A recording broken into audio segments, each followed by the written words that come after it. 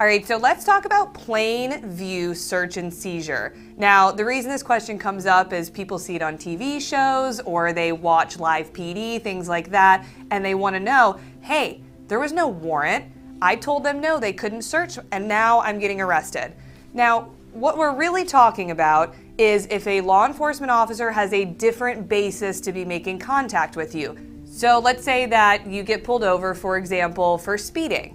And the officer walks up to your window, asks you for your license and registration, and as you're handing him those things, in plain view, he can either see some sort of drug paraphernalia or something that he believes could be drugs.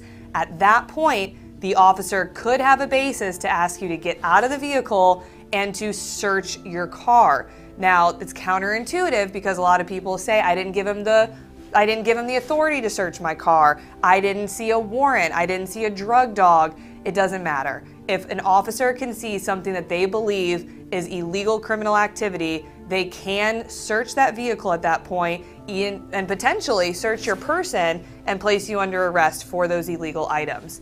Now, similarly, if you have an interaction with a police officer on the street, or if there's a welfare check at someone's home, again, if an officer is making lawful contact for another reason and in plain view they see drugs or other criminal activity, it could be a basis to search your home, your car, or your person, and you could be under arrest for those items that were seen in plain view.